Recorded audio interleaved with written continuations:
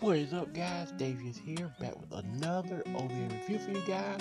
Sorry I haven't been uploading as much as I would like.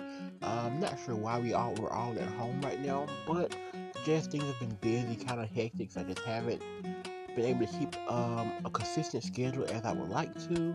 But I'll try to upload more here in the few coming weeks on a more regular basis. Hopefully back to being every Monday, like always. But yeah, so hopefully you guys are staying safe and staying healthy. Hope you all are doing well. Hope your families are doing well.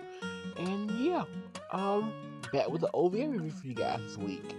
Haven't done a review in a while, so I watched this morning while just relaxing. And the OVA I'm talking about today is called AD Police Files. AD Police Files is a 3 episode OVA series from 1990. It is very 90s. I thought it was actually early 80s, but it's actually 90s. But it has that same vibe to it. It takes either it takes place in or is in the same universe as Bubblegum Crisis. I've never seen Bubblegum Crisis, but I know of Bubblegum Crisis. I think it's in the same universe, but it's one of those animes that takes place in a mega Tokyo futuristic. Tokyo is set in 2027, and it's about a police force, which is called the AD Police Force, and they deal with these cyborg type humans called boomers. Boomers, which are basically half cyborg, half human. Um, and you have some that are full cyborg, and they're like liquidy inside when you try to kill them. They're very robotic goo type of thing. But the AD Police Force deals with those in particular. That's sort of what they are, like a special task force per se. Um, and so we kind of follow the cops as they go through dealing with the boomers and kind of learning about themselves. In the first episode, the first one, it is a bit confusing. I was a little lost on the first one, but we see a boomer. She's in this like building, like a bank or something, and she's just ripping people apart. Literally, she's breaking necks. She's doing everything because they're cyborgs, so they're strong. And they're shooting at her, and they can't kill her.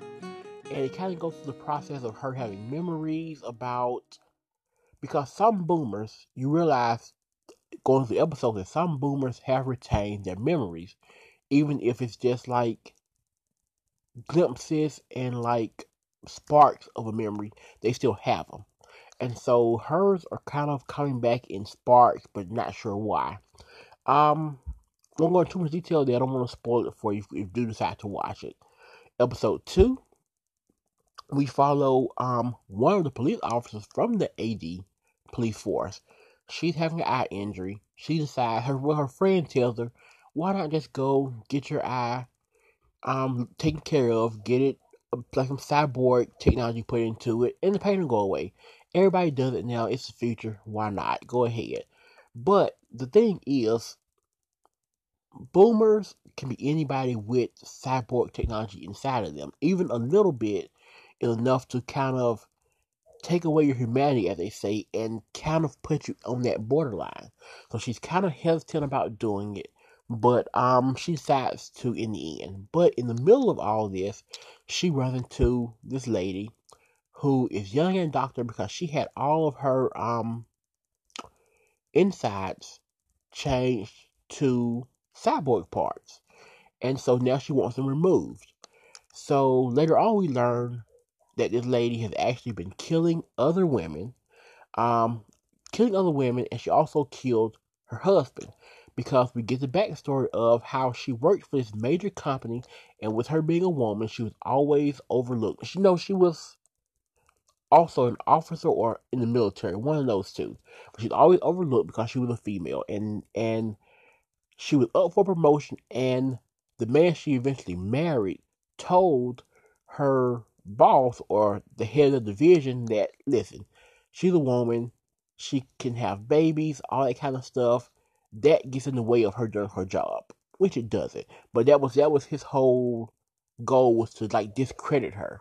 And so she lost the job. So she thought if she wouldn't had all of her reproductive organs removed, then those wouldn't stand in the way, which they did. And she became successful, and she also married this man, which turns out to have been sort of a trap because she killed him. But she she was still sort of human, because emotion wise she was human, because she she was trying to justify her reason for doing what she did, and to a certain degree you could understand her justification for it. She was discriminated against because she was a female and because she was a woman, but you can't just kill people because of that. That doesn't go hand in hand. You can't just kill people because they're disrespectful, or if they down degrade you. You just can't kill them. It just doesn't work that way. But in the end, they take her away and lock her up. No. She dies, I believe. Um, but anyway, it was a really good episode. So episode 2 is, even if for some reason you can't find this show to watch, if you can find episode 2, watch it. It was really good. Um, Episode 3, we follow. Can't remember what episode 3 was. Now episode 3, I believe, picks. Oh no, sorry guys, that was a mind blank. Episode 3 follows this guy named Billy. Um Billy is inside of a cyborg suit. He's basically merged with the cyborg technology, and the company that he worked for, like the military task force or whatnot, they're getting frustrated because they're saying that he's become emotionless. He's kind of just going through the motions. He's not really putting his best foot forward. Well, the man's cyborg. What do you expect? He was once human. Now he's a cyborg. What do you expect? But they break it down into the fact that since he can't feel pain, he can't die. He's become sort of just emotionless to everything around. He's just going out fighting and coming back.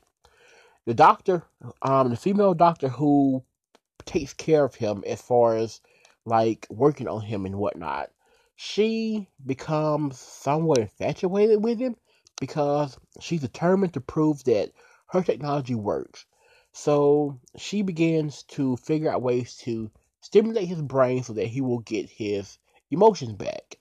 The way she decides to do that, I'll just leave it up to your imagination. You can look that up yourself. But it does work. She also does give him some sort of medicine also.